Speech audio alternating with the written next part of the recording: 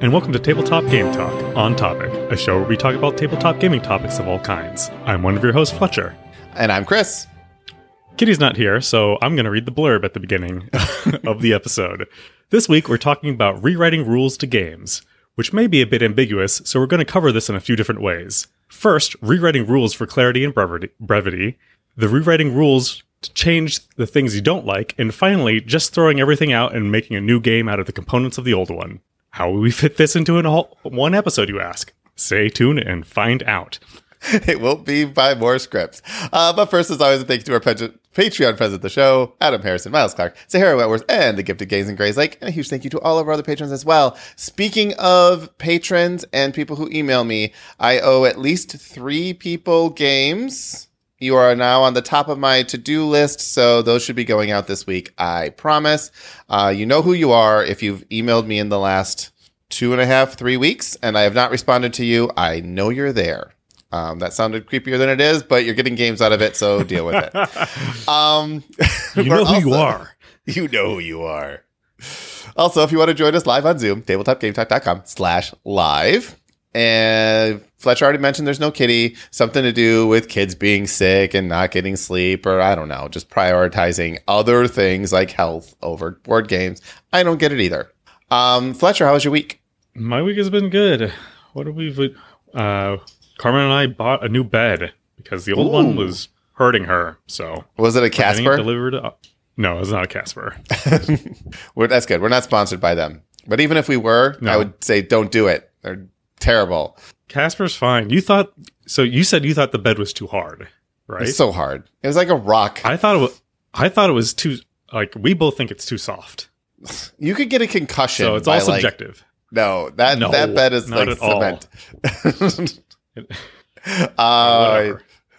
Well, new beds are nice. We have a Sleep Number bed, and I absolutely love it. It's the only bed I've been able to own number? For.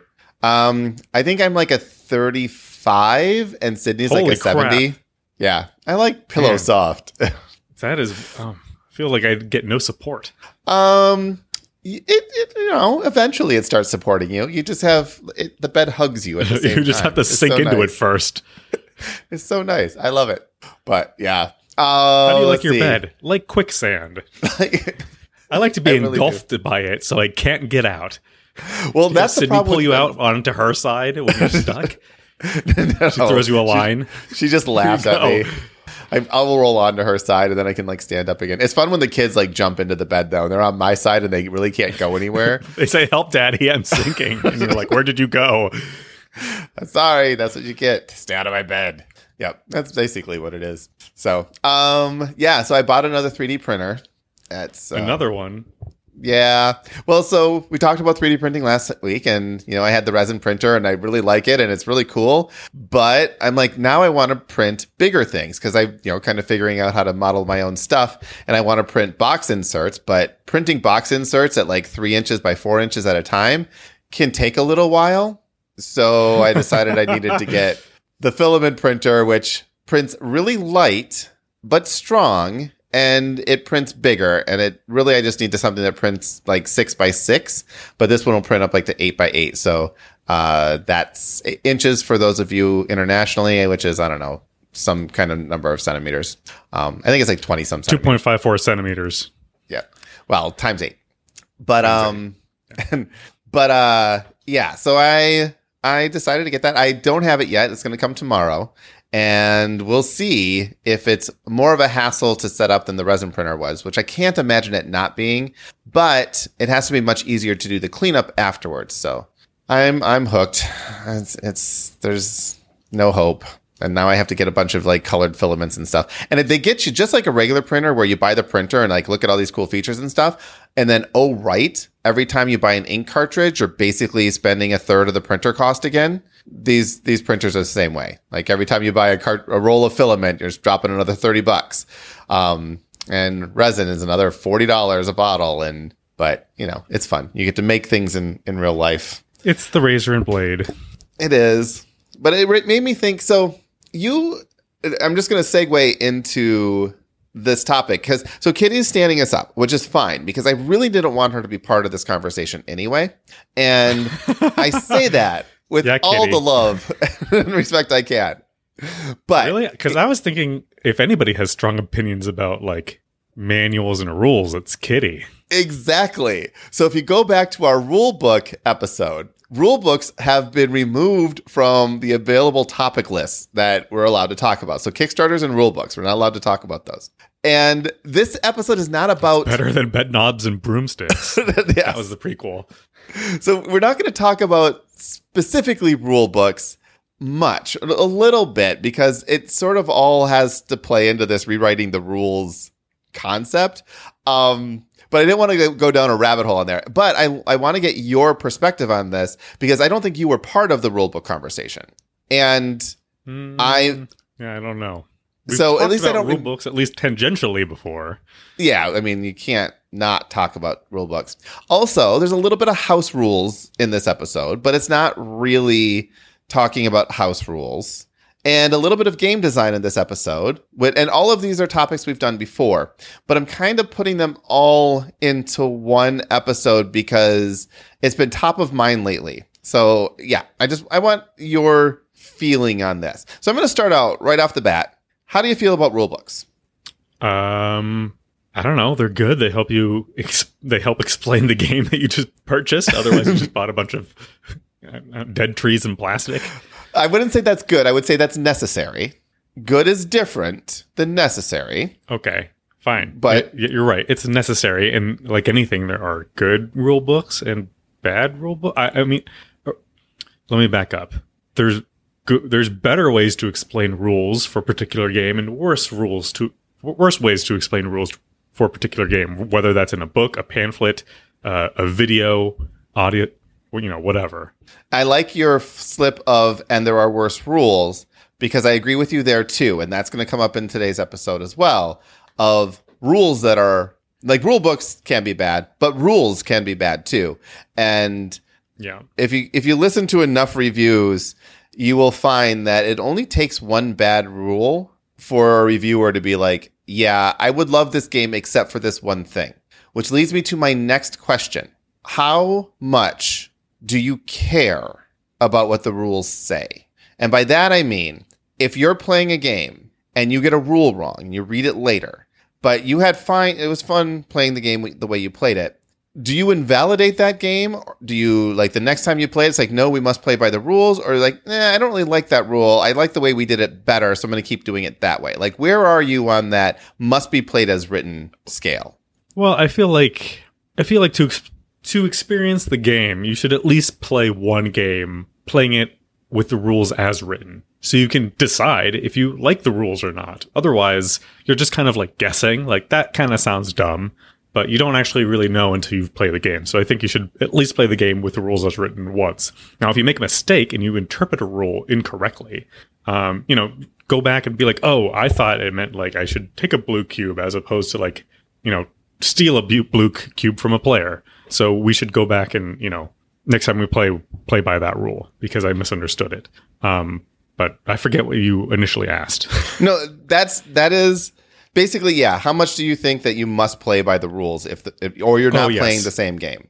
So at least once. And then, if you hate a particular rule, then house rule it. Because I feel like you're still pretty much playing the game. And, if you get more enjoyment out of house ruling, a few particular rules or whatever, then do it. You bought the game. Have fun with it. It's a game, not an instruction manual. Well, I guess it does kind of come with an instruction manual. It is kind of an instruction manual. Yeah. It's an instruction manual that tells you how to play a game. But it's supposed to be an instructional manual for fun. But if you're not having fun, make the rules fun. All right. So we're on a similar page there. Now, I will go so far as to say I like playing by the rules. So there's, I'm going to bring Car Wars as an example. Yes. Yeah. I'm going to bring Car Wars as an example because this is one that I've been passionate about lately, being like, there is one rule in that game that I absolutely not only dislike, I despise it. I think it's horrible, terrible, bad on so many levels. However, I have never, and even though I have an alternative rule that makes it very simple, I've only ever played with that rule once. And the entire time I was playing with the rule that way, the game was much simpler, much more streamlined, much easier to understand. but the entire time I knew I was not playing by the proper rules. So to the point where when you guys came over, I'm like, okay, we're just going to play by the proper rules. Like, there are a bunch of house rules I want to try and play through and all of this, but we're going to play as written because I don't want your first experience to be, here's Chris's version of the game, not the designer's version of the game. And it doesn't matter how much I like or dislike. That's the case. Now, there are exceptions. Gloomhaven, for example. I played Gloomhaven by the rules. Yeah. And there were elements of that game that I also... This is too fiddly. really felt was too fiddly, did not like them. For those wondering, the fact that the way the elements work, just absolutely hate too fiddly. That. Yeah, way too fiddly. You have to remember at the end of time, knock the element down.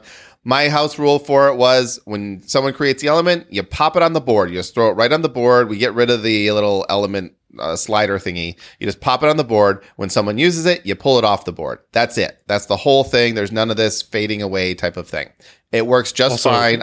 Did you house rule that if you create an element in your first thing, you could use it in your next card? Yes. Anything as opposed to, because in the rules you can't do that. You have to wait till your next turn. Yep. So if you have an element potion or element wand or whatever, that's something that created an element, you could use that in that same turn, because that was just so dumb. Right. So those are my elemental tweaks or element tweaks. And then speaking of elementals, the summons, you can control the summons. They don't use monster AI. You just control the summons. So those are my two major things. A couple other things that we let do is we could sell things that we had. By the rules, you have to sell them to the market, and then someone else has to buy them from the market. And so we're just like, no, you can just sell them to your teammate. Like, you can't give them away, but you can sell them. And, so little things like that. But we played over 150 hours by those rules, and I don't feel like we didn't play Gloomhaven. It was just an easier way. So, but the first few times I did play it right, and I found I didn't like that. I think that's the best thing I can say for anybody. If you read the rule book and you think the rule is dumb or whatever the case, play the game twice before you change it. Have ideas. Like, I can't stop from having ideas when I read something, but play the game as intended first, because sometimes stop having ideas. I know, it's terrible. But sometimes it's not obvious how a rule is going to come across during play. And another thing, so here's the other side of it too, and this is a dirty little secret of just game design in general. People assume that games have been play tested hundreds of times. That is not true. Like, simply statistically can't be true, at least not by the designer. And unless the designer was to be blind playtesting, which is to say, I'm going to record a group playing my game with my instructions without me having any impact on it, the designer's not going to have the experience that hundreds or thousands of people are going to have once they start actually playing the game. This is why second editions exist. This is why FAQs and errata exist, because you simply can't test everything. And you have a situation where people just assume that since the rule's been written down, well, there has to be a reason for this. It's like, Car Wars, again, is a good example of a rule where, as they were demoing this game to old school Car Wars players, there was a particular issue that came up that people would complain about all the time because it was different than the original. So they changed the rule and confused people enough where, okay, we won't complain about this anymore because the rule's confusing enough where we don't even know what to complain about. It's paraphrasing a little bit, but it's not that Problem much. solved. Yeah. So, and then it goes out. Stopped. Yeah. The complaint stopped. And that's literally what I said. So the game goes out, and I have a suspicion that nobody is actually playing by these rules, because I did a survey on Board Game Geek and nobody's actually playing by these rules, or at least nobody knows that the rule works the way it works, because it just doesn't make sense. But that said, you have people arguing that, no, this is the rule, so this must be it. My point isn't that a game got it right or wrong or whatever. My point is designers are human. And even if the game is as the designer intended 100%, you are not necessarily the person that's going to like that design the most. The designer's trying to build a game that works for the audience that they're targeting. But some audiences are going to like the game, but not be that target audience. And there may be elements of that game that just don't work for them. So you should feel free to change them whatever you want. Just go ahead and change it. I want to get to a couple comments because these are good comments. Terrence mentions that rules must be played for organized play. This is a huge one. This is one of the reasons why with Car Wars, I have a hard time playing my house rules because I want there to be organized play and tournaments that have a set of established rules. So far, there's been no announcement that that's going to happen, but I'm hopeful that it's going to happen. And that's why for this particular game, I want to play more by the rules as opposed to Gloomhaven, where there was never going to be a competitive Gloomhaven. So I wasn't really concerned about changing that. We can only hope. Right. And then Terrence also mentions the Monopoly effect to essentially playing the way you think it's supposed to be played versus playing by the rules, which when rules get overly complicated and there's not enough people to correct you, or you're not in organized play to learn these things, you just kind of play however it makes sense. Keyforge is a great example of that. There's a lot of rules in Keyforge. Most people are playing on their kitchen table and they're not reading all the FAQs constantly to be up on all, they're not judge level rules experts on these cards. They just play with whatever makes sense and they have fun, and that's good. So, all right. So that's I don't know if that was a rules rant or not. It was more of a public service announcement, but it sounded like a rant. Sound like a rant? It was a rules rant. Yeah. A little bit. I like what Terrence said about the Monopoly effect. Like, everybody, well, at least most games of Monopoly, you house rule free parking. So like any taxes that are paid, like go to free parking. And then when you land on a property and you decide not to buy it, it like doesn't go up for auction. Yes. Yeah. So if you're not, if you're not auctioning properties, or if you're putting money in free parking, you are literally lengthening the game by 2 to 3 times as much. And you're probably making the game even worse. Yes. Yeah. You're making not a good game an even worse game. Yep. Rodney Smith did a watch it play on Monopoly. Watch it. It's amazing. And yes, it was an April Fool's thing, but it was like a legit how to play of Monopoly. And it's so good. It's just so good. All right. But speaking of people who do rules, let's go on to, so I've talked about, a little bit about rule books. Actually, I want to make more and more comment about rule books just to set the level here of what we're going to talk about. The mood. Rule books are terrible. They're still terrible. And there's nobody who's mastered the art of teaching a complex game via a rule book yet. In fact, it's one of the biggest growing pains of our hobby are rule books.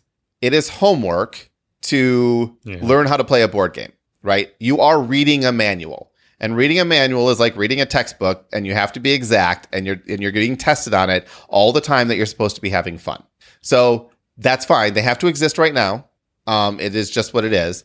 Videos are coming a long way in able to teaching rule books or replacing rule books or just teaching games in general. But videos make for terrible reference. If I just want to look up a rule, it's really hard to do via video. Scroll to minute 23 and for this section. Yeah. Yeah. And you just can't hyperlink a video. And even if you could, you wouldn't want to. It's just a bad way to, it's like, okay, well, you're taking your turn. I'm just going to go watch YouTube for a second to see if we got that last rule right. Like there's just no easy way to make that work. All right. So those are rule books. We know there's problems with rule books. This is one of the reasons why we might want to rewrite rules. House rules. We talked about those briefly. And we're not going to go too deep into them, but sometimes there's a rule you just don't like. So that's another reason why you might want to rewrite rules. Now, have you ever watched a YouTube channel called, oh, darn it. I had meant to write it down. I think it's the Dragon's Tomb. No.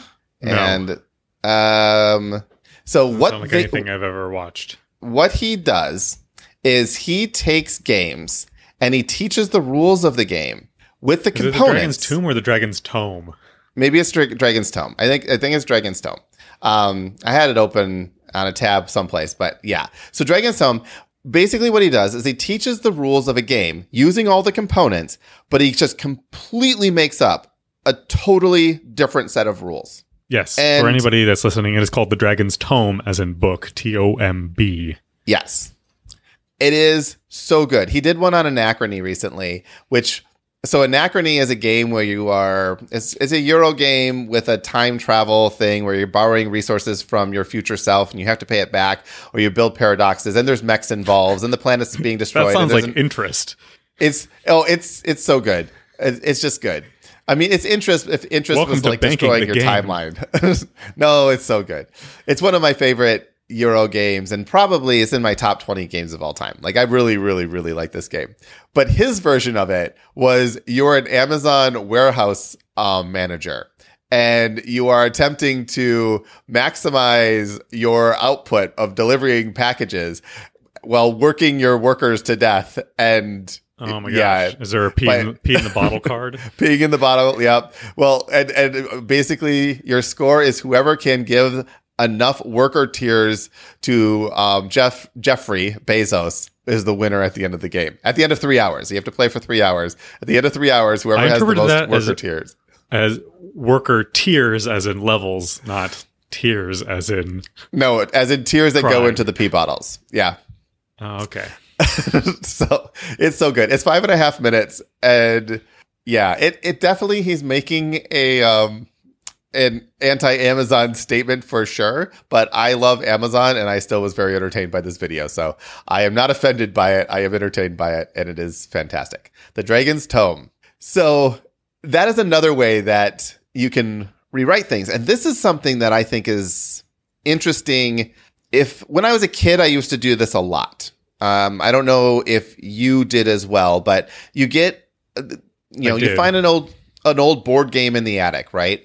And it's missing pieces, and you just make up a game around the pieces and components that you have available. Yep. I did that a lot with, my why- household of 3, and it's just kind of like, okay, we had this one game, and I think the rules were like in German or something like that. So I just made it was like, it was actually really cool. There's like basically like 4 pawn pieces and a bunch of like these wooden pieces and stuff like that. And I would just build mazes and like come up with a game of like how to get one person from one side to the other. Like, I don't know. And then wondering why we lose that as we grow up. Because there are a lot of games out there We don't now. have any more time to make stuff up anymore. Yeah. Yeah. There's also a theory that we're not able to be bored anymore. And if you're not bored, you tend to be less creative. So since we have access to like constant entertainment whenever we want, if something bores us, we just go on to the next thing, and we don't try to like imagine it being something different. But I don't want to get too far down that rabbit hole.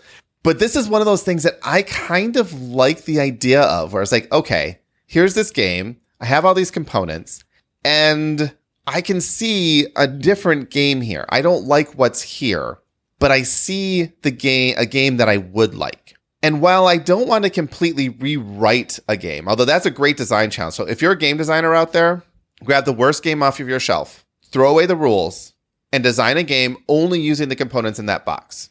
Limitations are the best way to like be creative. And if you just are able to use those components and just go, then that's going to inspire you to like do stuff. Terrence just mentioned Pyramid Arcade. Pyramid Arcade is a bunch of games in a box. Joshua mentions the Guilds of Cardwalla. Oi. It's apparently very bad. So those types of games are great for just kind of like getting those creative juices flowing.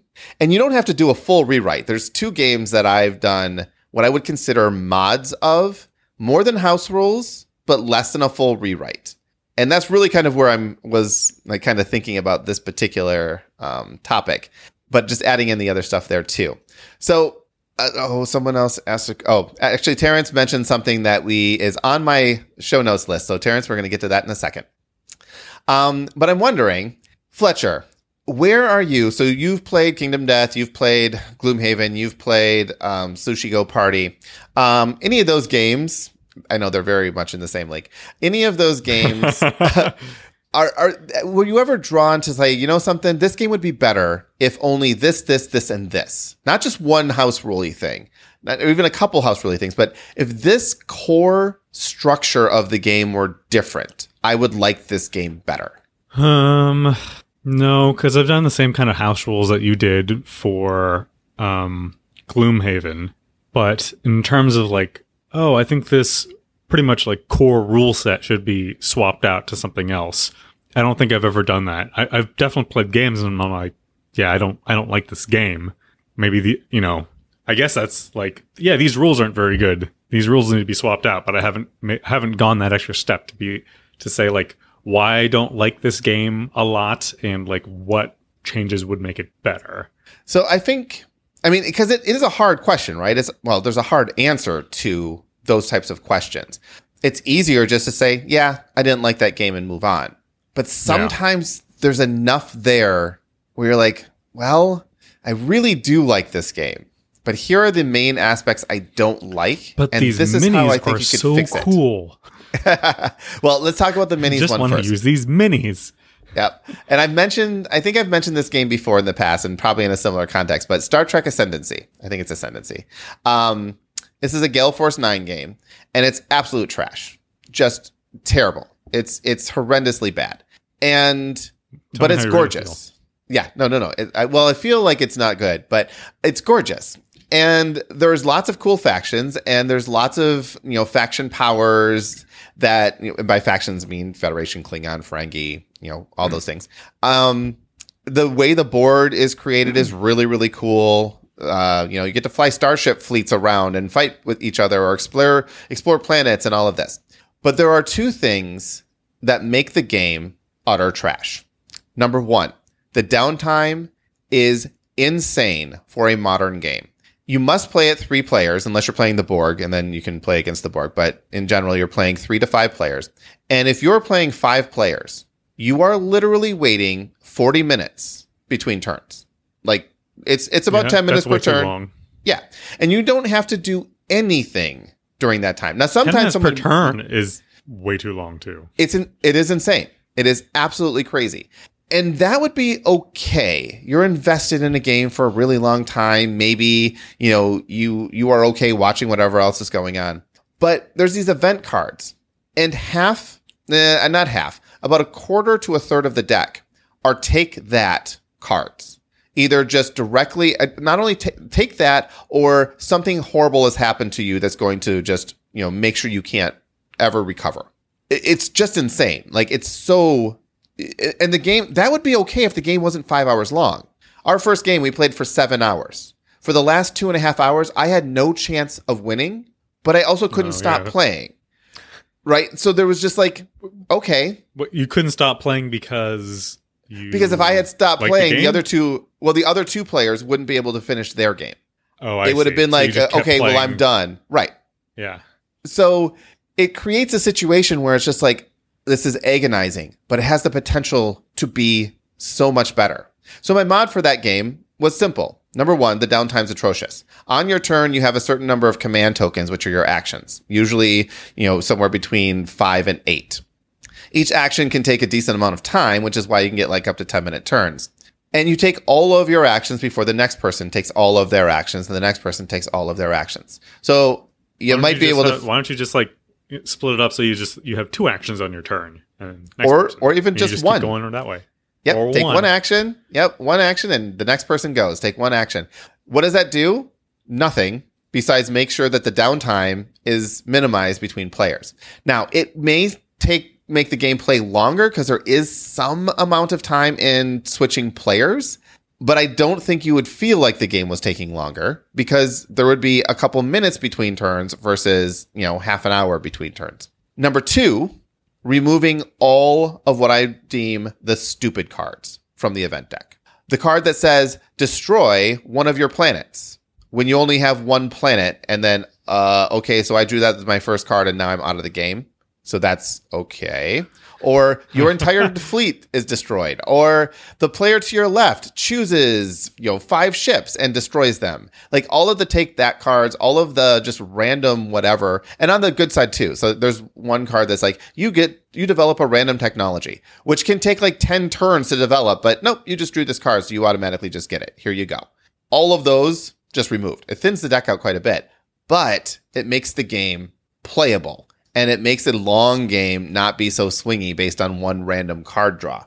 Now, that might be house rules for some people. I consider this a complete mod as I'm changing the turn structure and drastically modifying the event deck. But what are your thoughts on something like that? Yeah, I mean, it sounds like I've never played this game, but your changes sound like they're for the better because, a turn length, like 10 minutes per turn even 5 minutes per turn is way too long. I think you need to be probably closer to like, 2 to 3 minutes on like the long end, and 1 to 2 minutes on like the short end, or even sub 1 minute for shorter games. But I think that I would agree with you and say that this is pretty much a mod of that game.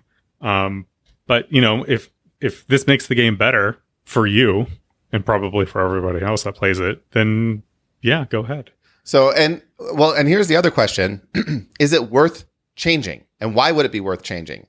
There's obvious reasons why this is worth changing to me. So it's a game I still have in my collection, even though from day one, I knew this game was broken for me. Yeah, like you said, you saw something that was good in there. There's like a nugget of goodness. And also, you might really like the genre or the theme. Star Trek, like, oh, I really like Star Trek. So I really like playing in this universe. I really like playing with this theme. And there was enough there that you saw that was good and that, it was fun. And you're like, okay, maybe you thought like on my turn, I'm having fun because I'm get to do like a bunch of things that I find fun. The problem is when it's not my turn, there's like nothing for me to do and I don't really have to pay attention that much. And I have to wait 30 minutes until I get to act again. So let me just like watch let me just watch an episode of Big Bang Theory and I'll come back and see what happened on my turn. Yeah, so I'm looking at the BGG entries right now. And for those who don't go to BGG, that's probably good. It's just you can spend a lot of time on there. But the forums are split into multiple different categories. And the general category is general. And then the three, I think, main ones are general, rules, and variants.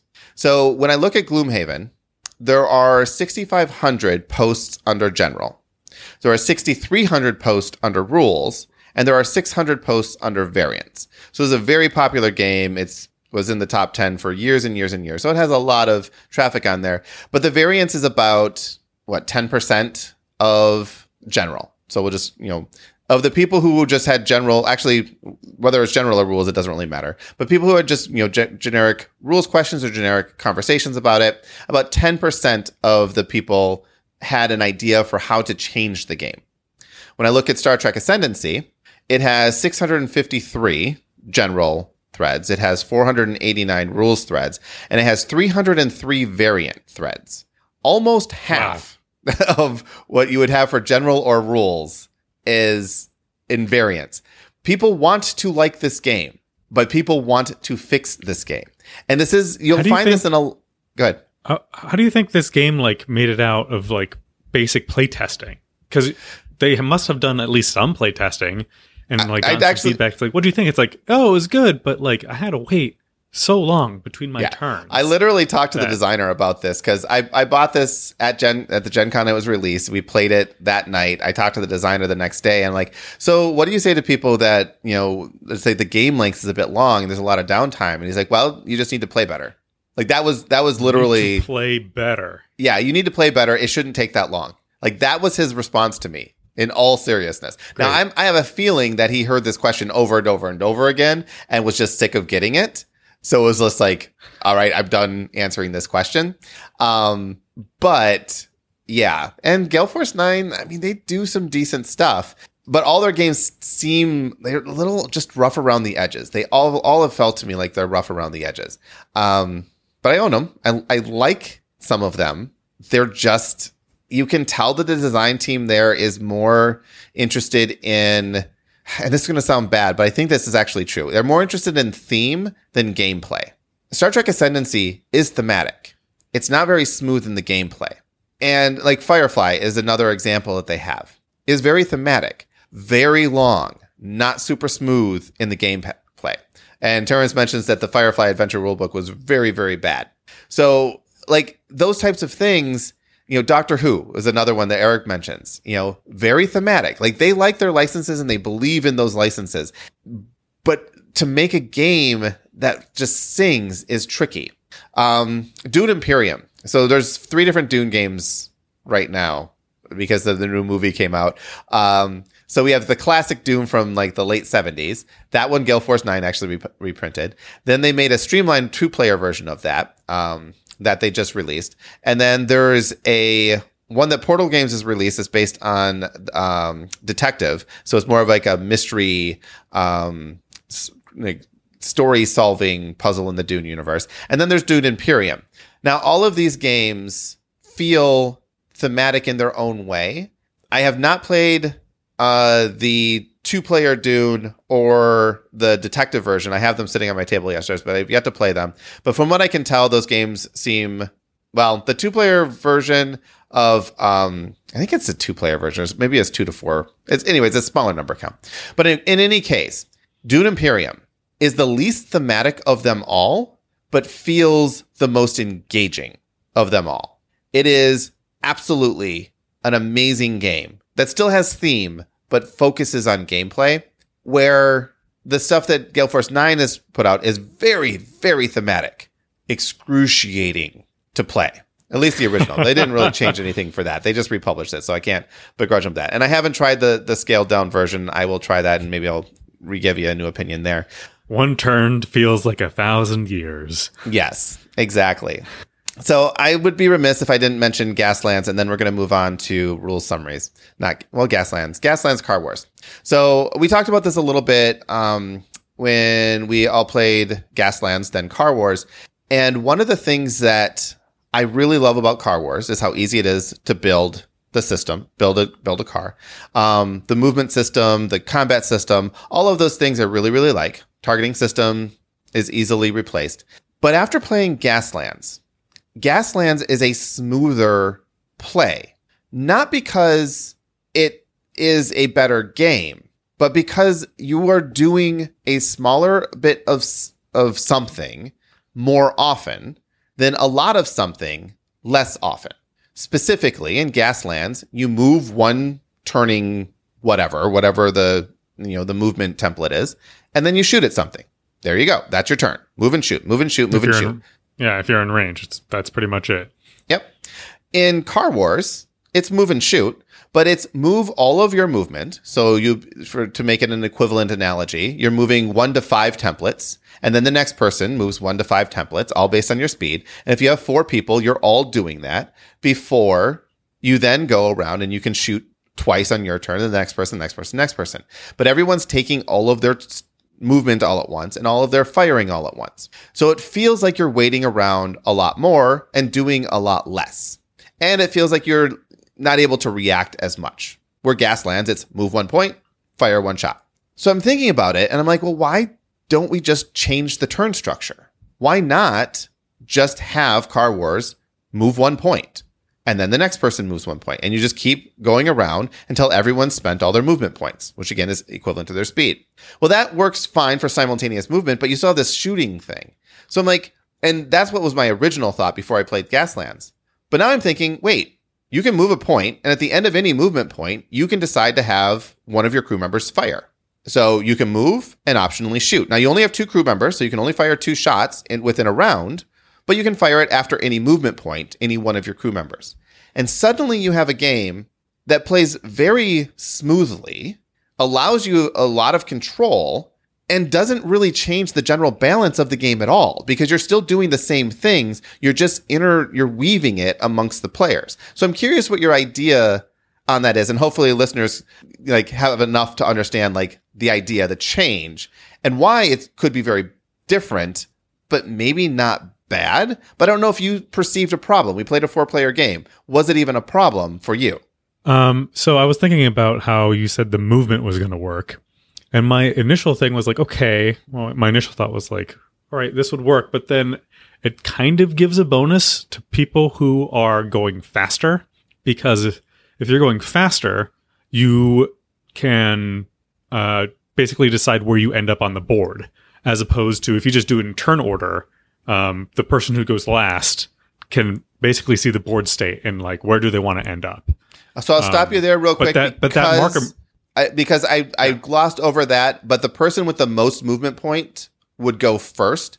So actually, you still have the first player marker, but only people going speed 5 would move. Then people going speed 4, then 3, then 2, then 1. So everyone takes their last movement point all at the same time. Excess movement goes first, so you don't have that advantage of, wait a minute, now I'm going fast so I can position myself at the end. Got it. Okay. That makes more sense. Because that was my first thought. And then my next thought was like, well, I guess if people can shoot optionally at the end of their movement, that kind of balances out my first incorrect, assumption, because if it's your turn, like if you're the last person to go and 3 people move before you, that's not a huge amount of distance, and you can decide if now is a good time to shoot or you want to wait till your next movement point or something. But I think, like you said, reversing it so everybody takes like their last movement point at the same time would balance that out. And I think that makes a lot of sense. The only thing, and it's not necessarily bad, but the only thing that could be slightly confusing is, I don't know, I guess reversing the turn order solves this problem that I initially thought of. But would players get a chance to optionally shoot if they don't have a movement to spend that time? Yeah, so basically what would happen is and shoot. After your last movement point, you would be able to fire both shots. No, what I mean is, like, let's say, someone is going faster than you. No, right? No. So yeah, if you're going faster, so you have to move and then shoot. Yes. So you don't get to sit there if someone's going faster, and if they drive by you and you would be next in turn, you can't optionally shoot and not move. Actually, why not? Like, this is our mod. And this is the kind of thing that, when you're playing with a gaming group, this is the kind of conversation you want to have. And I'm kind of using this as an excuse to talk Car Wars, but also I want to use it as an example of how you might modify a game so that your play group would have a better time with a game that you really want to like. And I think that is a great change. So you still have a first player marker.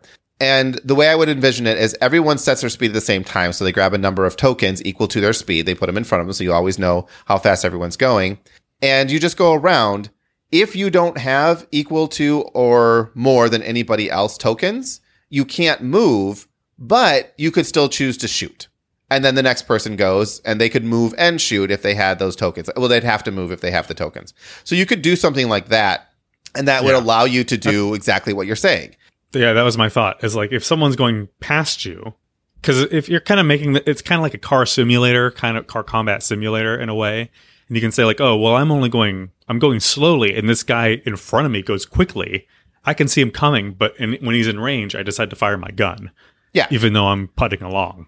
Yep. And that person is still getting more defense dice because they're moving quickly. It's not different than what actually happens in the current game where everyone does their movement and then everyone stopped and fires 2 shots. So none of those things are different. It's just when you do them. And I think it adds another strategic element. But here's the thing.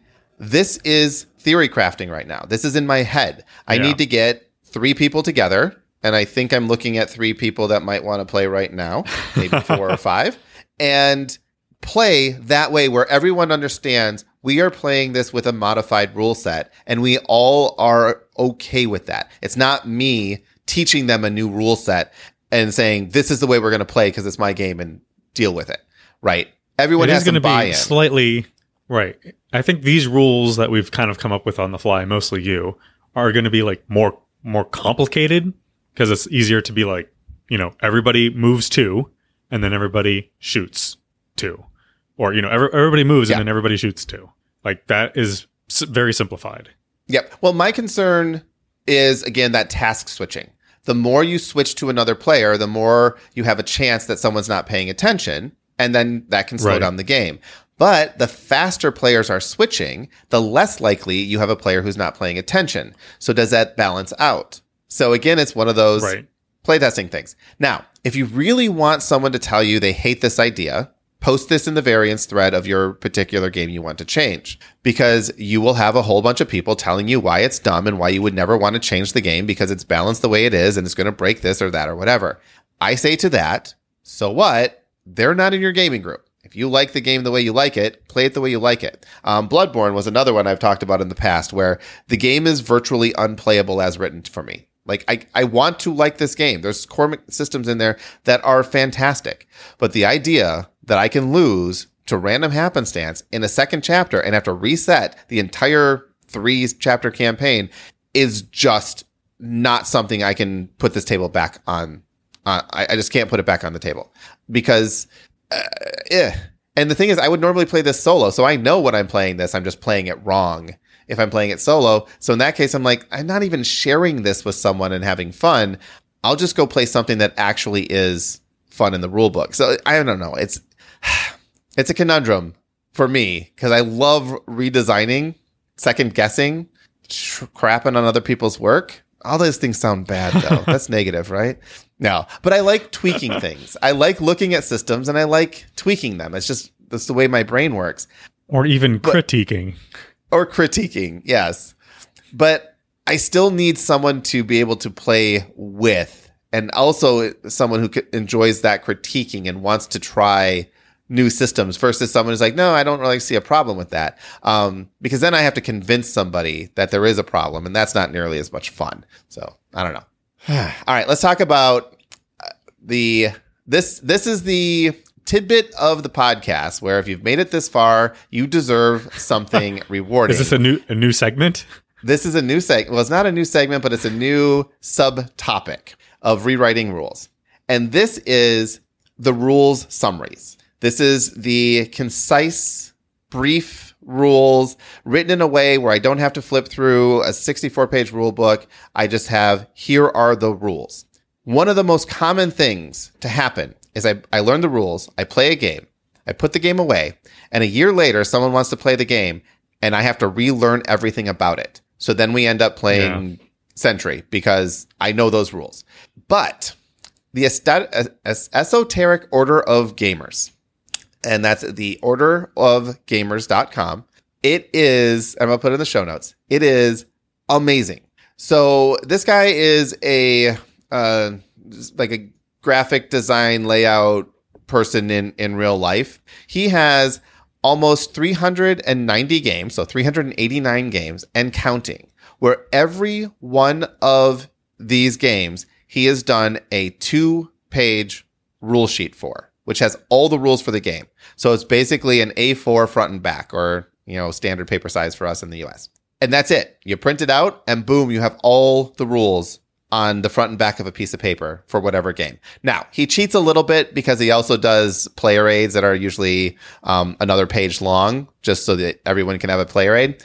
But when he's able to do things like the War of the Rings in 2 pages, or Star Trek Rebellion, or Star Wars Rebellion in 2 pages, and actually be something that you can play a game from, it's masterfully done.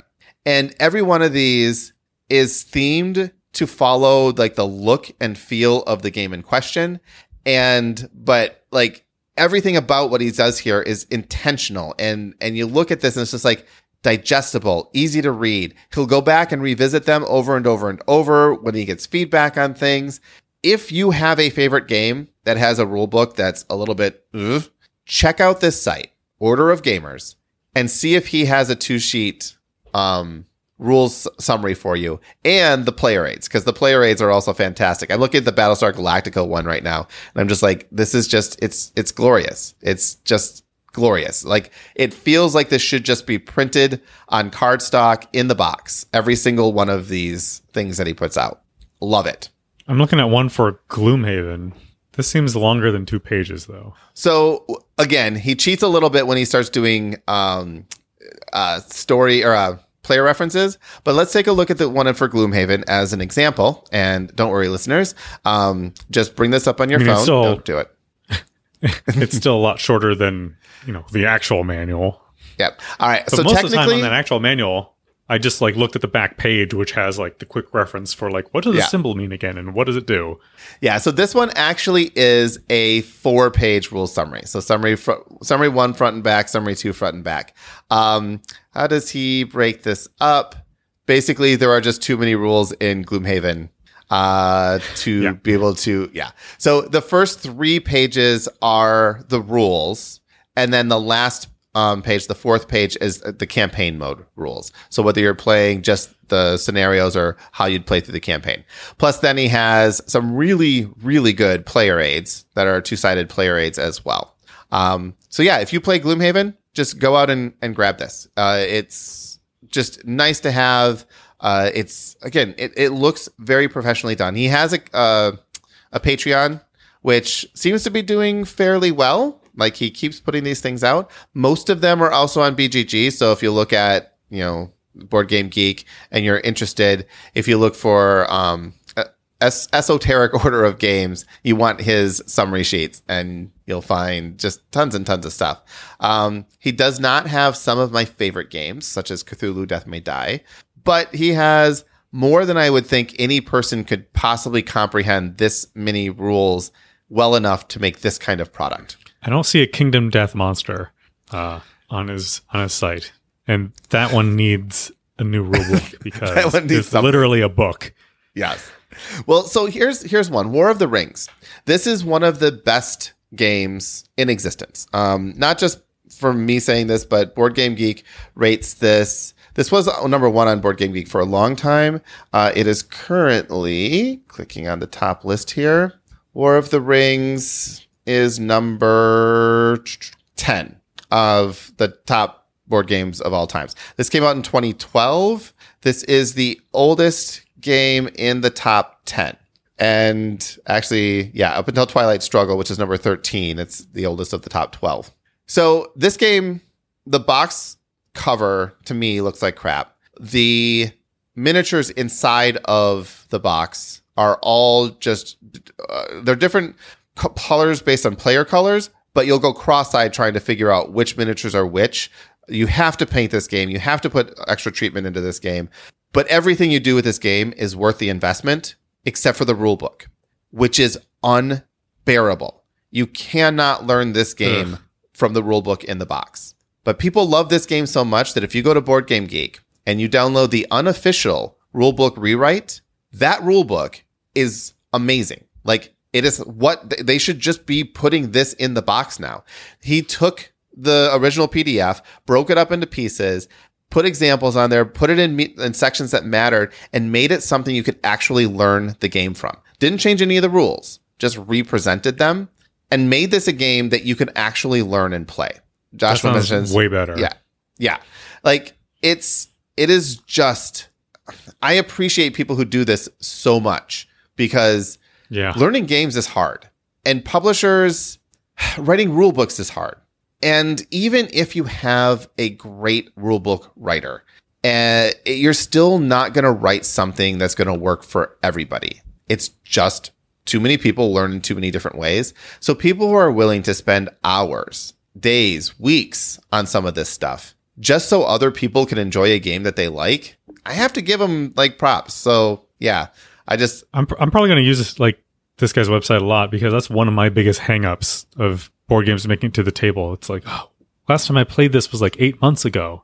How do the rules work? Like, I generally get like what I need to do, but if I had to explain it to someone, I don't think I could, and they'd be even more confused than I am, and I'd just be sitting there reading the rules all over again. So it's like, let's play this game. Okay, but first, let me do 45 minutes of prep before we play this game, and that most of the time does not sound super fun. Yeah, if you can find, and again, there's almost 400 games here, so there's a good chance he'll have something on your game of choice. But yeah, if you've ever played the game at all, reading over one of his rule sheets will be like, yep, I'm caught up and I know what's going on. And I don't need the rule book. I can just reference everything from this sheet. Because he doesn't really, he'll omit a few things here and there for brevity, but typically he doesn't actually change or omit any major rules. Like, it's not a bulleted summary like the back of an instruction book typically is, where you have to go to the rule itself to get all the details. This typically has all the details in the game. And I just can't speak highly enough of this. Oh, we did a Summoner Wars. Did he do Summoner Wars? Is this first or second? Oh, this is first edition Summoner Wars. He needs to do a second edition Summoner Wars. Not really. Summoner Wars is a really easy game, so it doesn't need a second edition.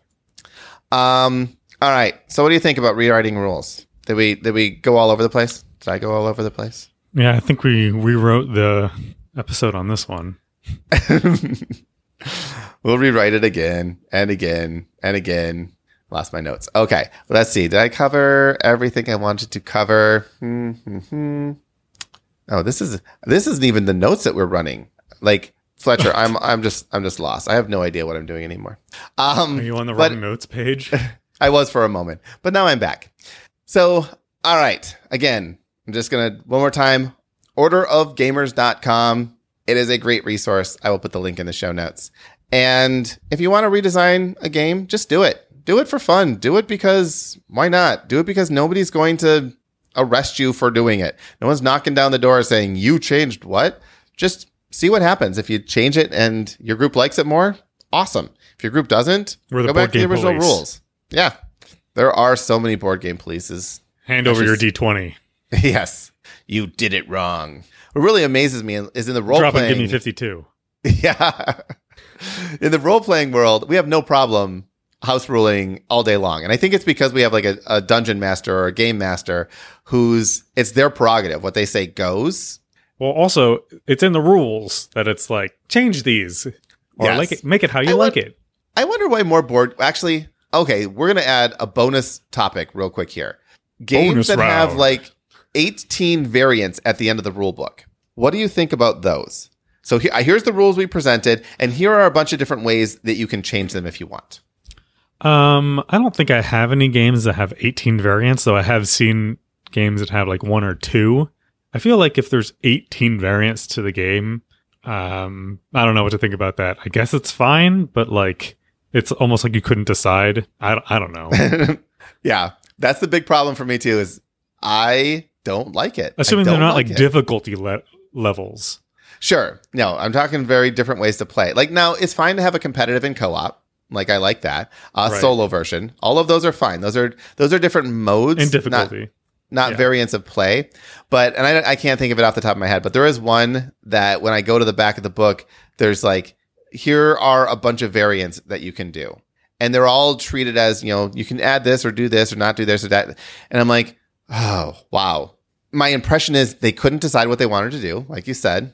And they couldn't trust me to decide how I wanted to change it. So you gave me a bunch of variants that I'm like, now I want to change. I want to put variants on the variants.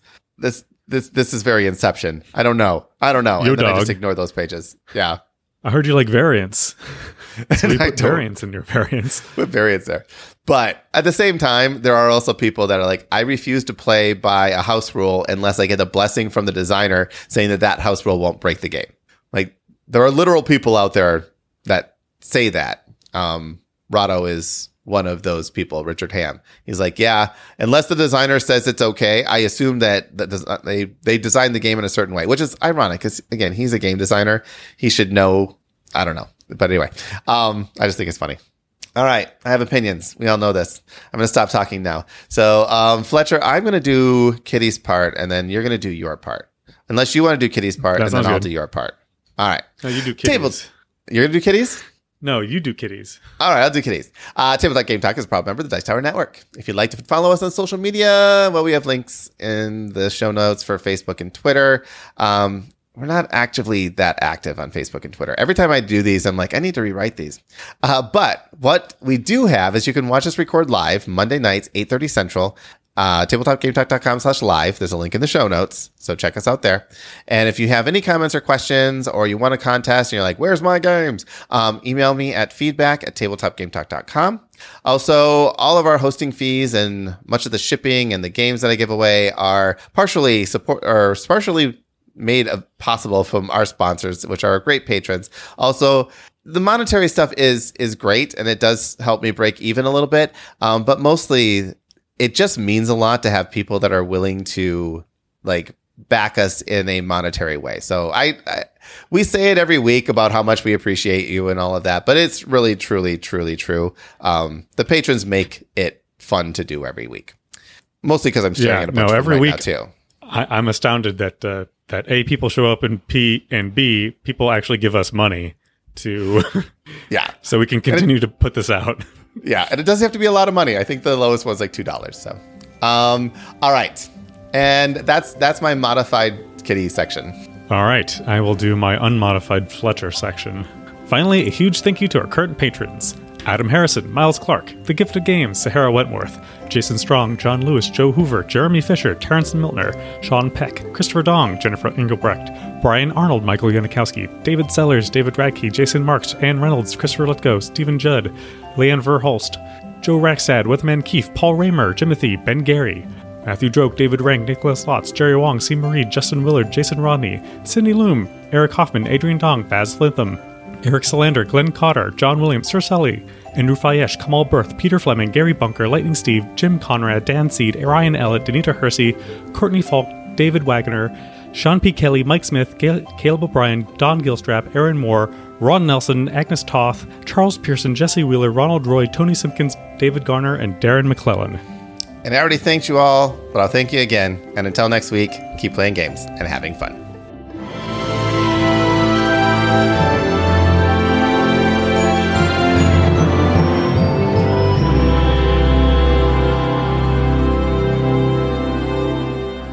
So, Fletcher, are you going to help me write my Car Wars car builder online? Yeah, I guess I'll pull out my rusty JavaScript and break all the things that you wrote. Hey, I need someone to boss around. I can barely write code anymore by myself, so. That makes two of us.